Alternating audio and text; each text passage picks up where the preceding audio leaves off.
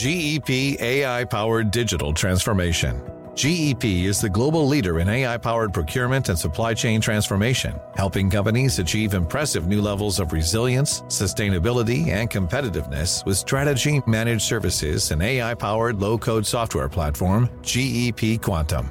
Hundreds of market-leading companies worldwide count on GEP to transform their procurement and supply chain operations and achieve amazing results. GEP.com.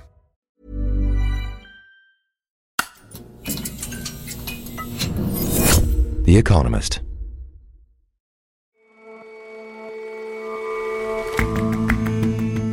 Hello, and welcome to The Intelligence from The Economist. I'm Ora Ogunbiyi. And I'm Jason Palmer. Every weekday, we provide a fresh perspective on the events shaping your world. Can you tell the difference between AI-generated deepfakes and real images and videos?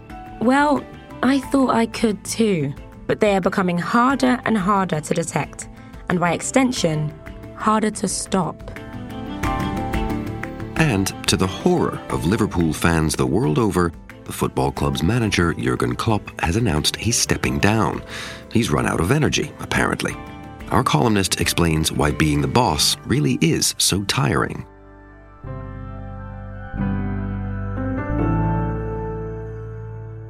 But first,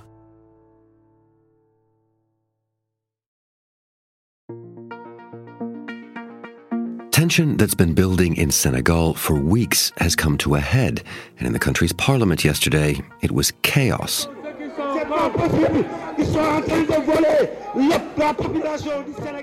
Opposition lawmakers rushed the speaker's platform, trying to stop debate over a motion to keep President Macky Sall in office.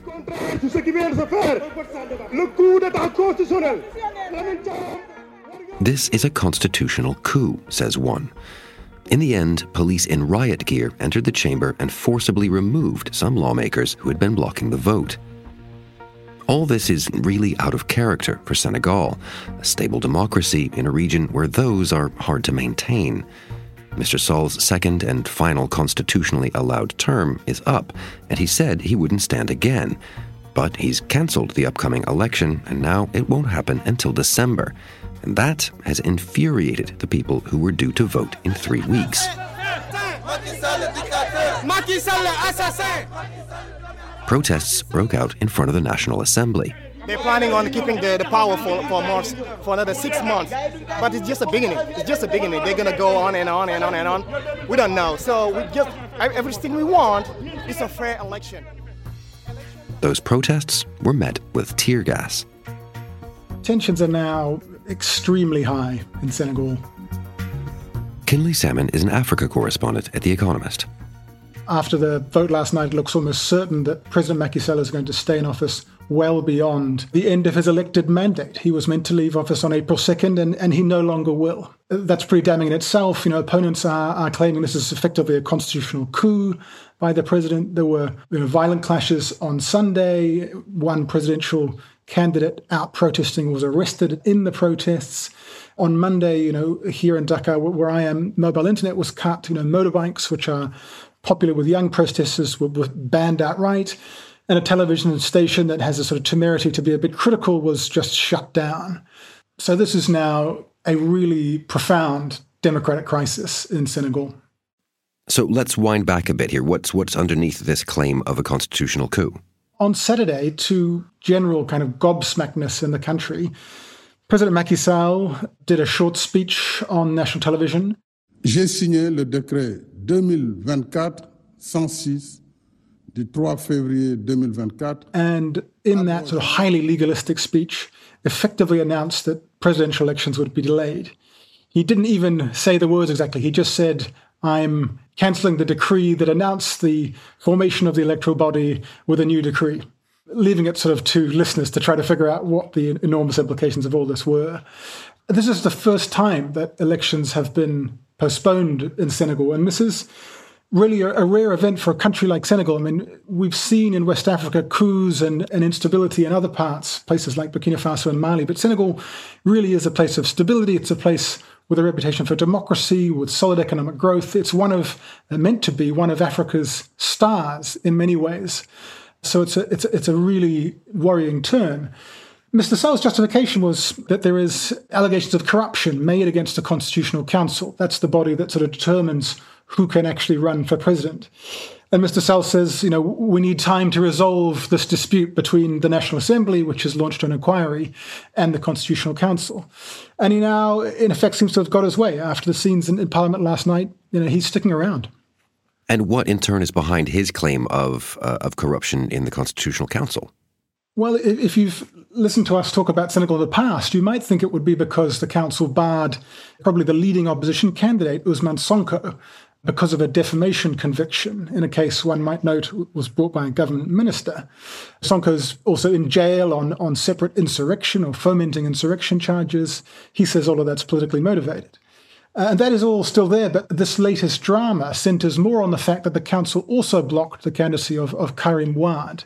He's the son of a former president, and they didn't let him run on the basis that he, when he applied to run, still had dual nationality. And it's Wade's political party that have made the allegations of corruption against the council, and they've been pushing as well for this delay. What do you make of that claim, then, that he is trying to run a cleaner, clearer election here by sticking around in post for the better part of a year? Mr. Sall wants to sort of pose as someone who's avoiding a crisis and standing up for democracy. But in reality, he's pretty unconvincing as a sort of democratic saviour. He has flirted himself with a third term for an extended period and only kind of belatedly ruled it out. He has been accused by the opposition of using the justice system to block rivals. Karim Wade was blocked back in 2019, along with another major candidate.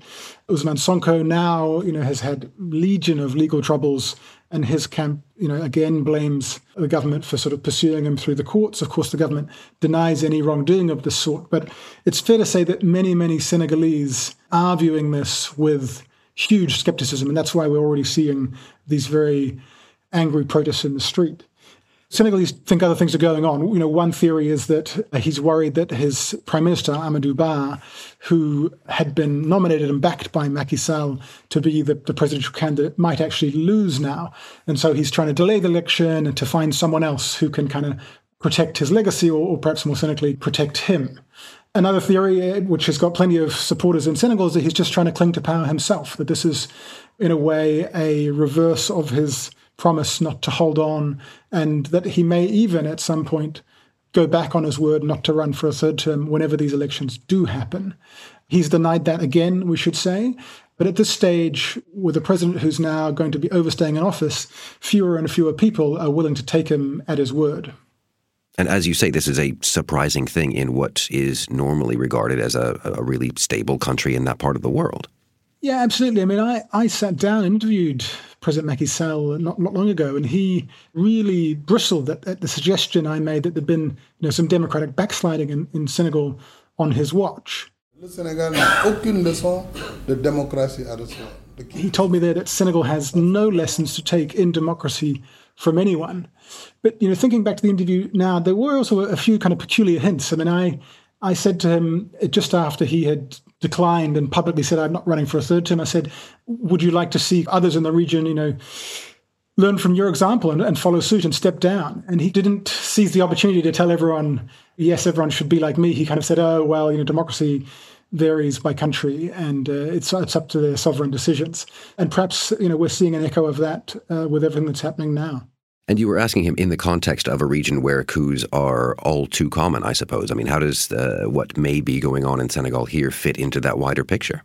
Well, that's absolutely right. I mean, Senegal and President Macky Sall have played a really leading role in trying to persuade plenty of the juntas in the wider region to go back to democracy in a hurry. And those claims, which were already struggling to sort of be heard, are now just far, far less credible. There's no doubt that many people who support the coups in Mali and in Burkina Faso and Niger will be looking at Senegal now and sort of saying, they're hypocrites. They come and tell us to go back to democracy, but they can't even organize an on-time election themselves, and they've got an overstaying president. And they will say it's just as bad. But for the moment, as you say, there is plenty of unrest. Plenty of people don't like the look of this inside Senegal. What do you reckon happens next? We already saw protests breaking out, clashes with police firing tear gas back yesterday. And I'm afraid, it seems hard to imagine there won't be really serious protests again now. There is going to be a lot of anger at this postponement. And some people are worried about things taking a kind of an even darker turn.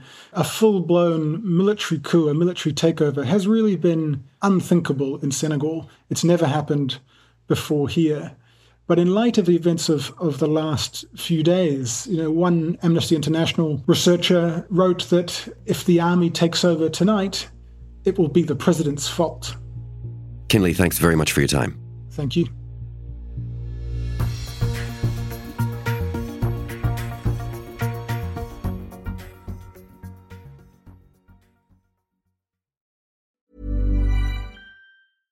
If you want to work smarter, you need a system with smart built-in. Workday has AI embedded into the core of the system to seamlessly support your workflow and deliver unprecedented adaptability. Workday, the finance and HR system for a changing world.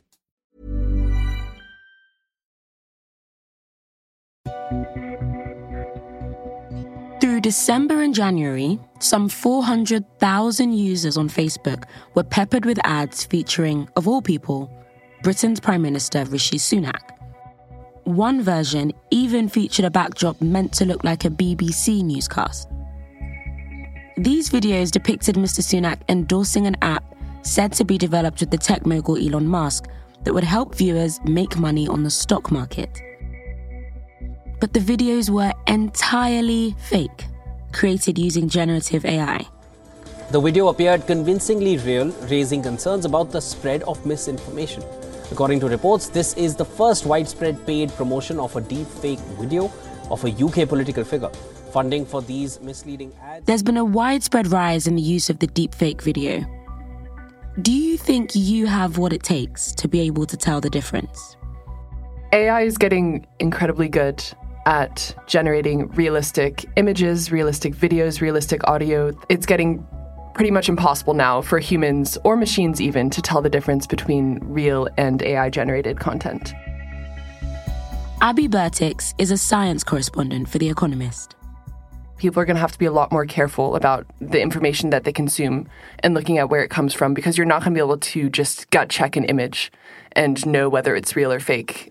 Or do you think that you can tell the difference between AI-generated and human-generated images? So I actually thought I could.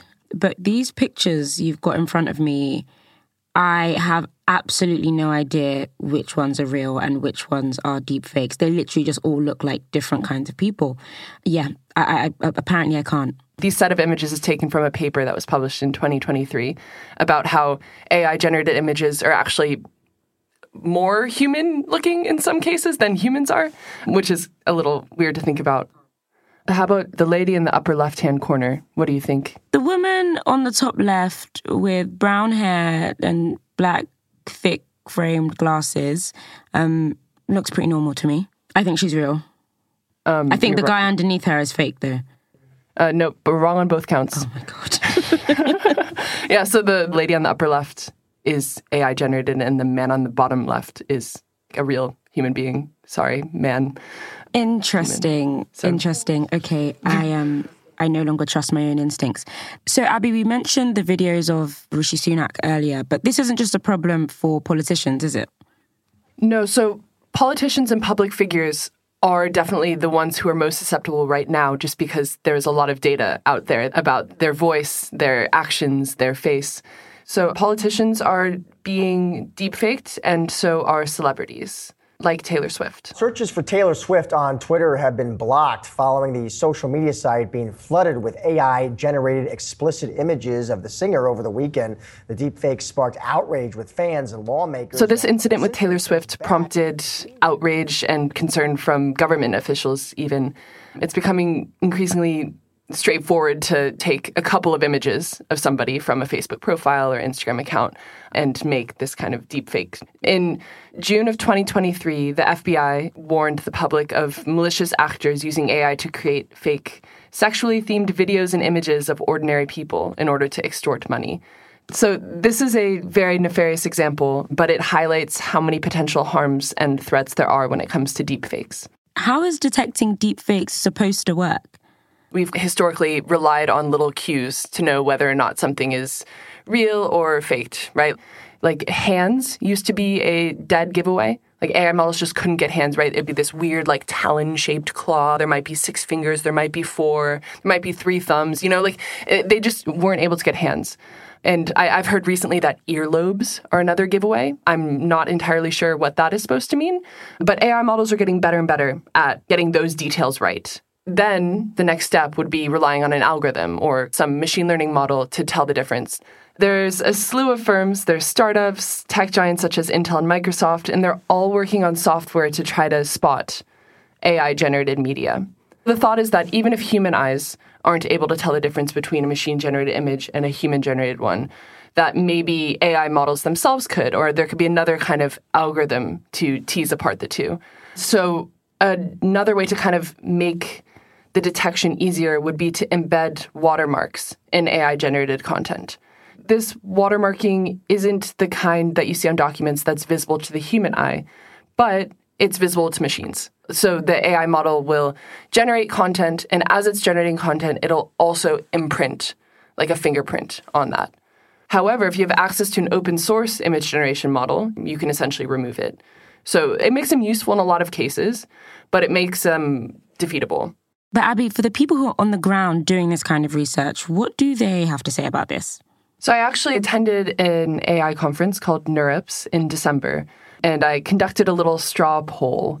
I asked 23 different people whether they thought generation or detection would win in the end, and 17 of 23 thought that AI-generated media would become eventually completely undetectable, like no way to know whether it's AI or human. One person believed that reliable detection would be possible, and then there were 5 others who politely refused to answer my question due to scientific principles. They're like, oh, that's an empirical question. We're going to have to wait and see, which is a classic scientist move. Abby, if 17 of the 23 people you asked said that they figured that deepfakes would become completely undetectable, I think that's quite worrying. As we've said on this show, this year is the biggest for global democracy in human history. And with so many elections coming up, the timing of these developments in deepfakes feels very unsettling. Yeah, it's a little concerning, although I don't think it's as concerning as we think it is, because the bottleneck really hasn't been in creating the content, it's in distributing it. What's different now is that you're going to be able to produce them at scale. And what's different now is that they're so incredibly convincing. It kind of changes whether you can 100% for sure know whether something's right or not, just based on the content alone. You're going to have to look more at who is publishing it, who has shared it, where it came from, rather than what it is. Consider my mind officially boggled. I may never trust my own instincts again. Abby, thank you so much for coming on the show. Thank you, Ori. Tech companies are even starting to use AI to simulate the personalities of the dead. In a recent episode of our new show, The Weekend Intelligence, Abby discovered what it would be like to generate a digital ghost of her own. To hear it, sign up to Economist Podcast Plus. And just for this month, it's 50% off an annual or 2-year subscription. That's a little over $2 a month. For that, you'll also get access to special limited series like Boss Class and all our weekly podcasts on business, China, American politics, science and technology, the list goes on. Now, let's get back to business.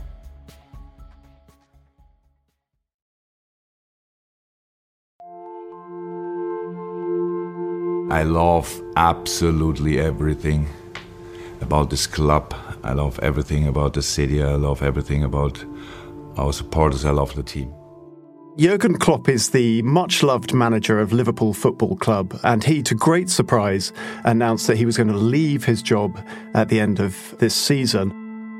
Andrew Palmer is the Britain editor at The Economist and the presenter of Boss Class.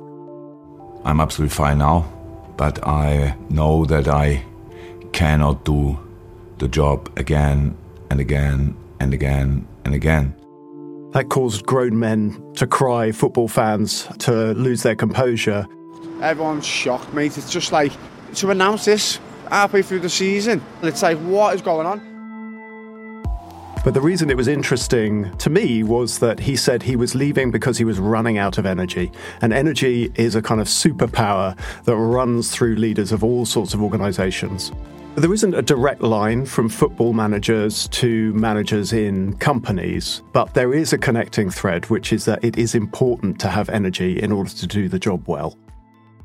Andrew, is this a common reason why people leave big leadership roles? It might be, but people don't admit it. So it's very rare for people who are high profile and leading organisations to say publicly that they're running out of juice. And there are some examples. So Jacinda Ardern, former Prime Minister of New Zealand, said that she didn't have anything left in the tank when she stopped being Prime Minister last year. There are a couple of examples of chief executives who've said that they're kind of losing energy and have left for that reason. Jeff Kindler, the boss of Pfizer, a giant drugs company, resigned in 2010, saying that he didn't have much left in terms of energy too. So it does happen, but it's very rare. Now, you did a whole series on how to be a good boss class.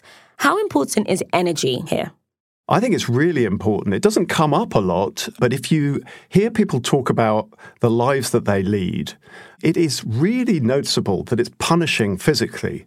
These are people who get up stupidly early, get on the peloton, then clear their email, then do a full day's work, then maybe spend some time with their family, then go back to work again, and they're running half marathons at the weekend. So these are very, very high energy people by definition, and they're also very conscious of it. So one of the people we spoke to in the podcast was the boss of GSK, and she would talk about how she had to carry herself through meetings with members of staff. Was very, very self-conscious about not displaying a lack of energy, not sort of dripping coffee down her top was how she put it. So how you come across was really, really top of mind for her. Now, I've had absolutely zero experience being a CEO, but tell me, why is interacting with people and going to meetings so draining? So the boss has got two jobs, right? I mean, they've got to lead internally. They're also the face of a company to a whole bunch of external stakeholders. So they've got to meet investors. They've got to glad hand the board. There might be trade unions involved, all sorts of people who kind of want a piece of them. So think about constantly being in the spotlight and your time constantly being demanded. So there's some research which looks at how a CEO's day gets split up. And it shows that 70% of their time is spent interacting with other people. Now, if you're an extrovert, that's probably fine. If you're an introvert, that's going to be extremely draining. But in either case, you're always on display. You're always there with people looking at you. And that in itself is exhausting. And it's not just the introverts that find it exhausting, right? Yeah, that's right. I mean, it is physically taxing on its own. There are certain people who probably have a kind of biological makeup that makes them more likely to cope with that kind of pressure.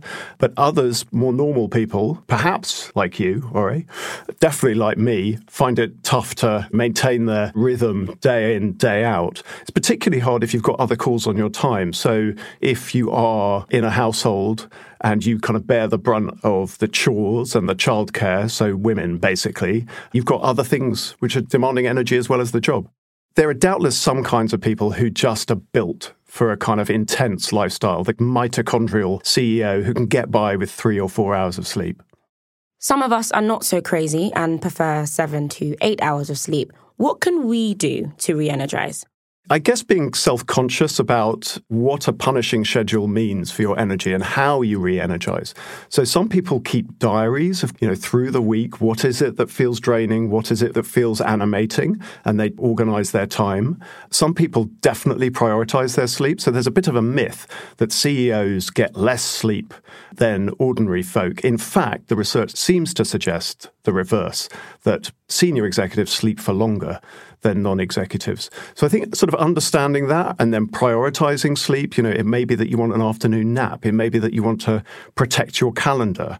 Jeff Bezos, who used to run Amazon, would famously not take meetings before 10 a.m. so that he'd have time to kind of putter about and think about things. So self-consciousness, as ever, is part of the recipe. I think the Klopp resignation just is a reminder that bosses have hard, punishing schedules. There's another famous football manager, Sir Alex Ferguson, who used to manage Manchester United, who had this great aphorism that hard work is a talent. But hard work is also just hard. Andrew, thank you so much for coming on the show. Thanks, Ori.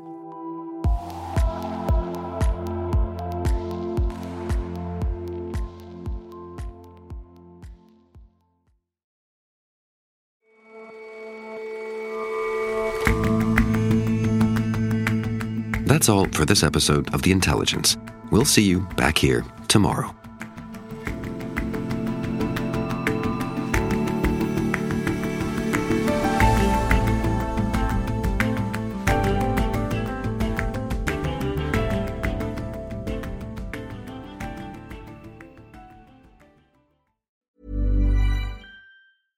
If you want to work smarter, you need a system with smart built-in.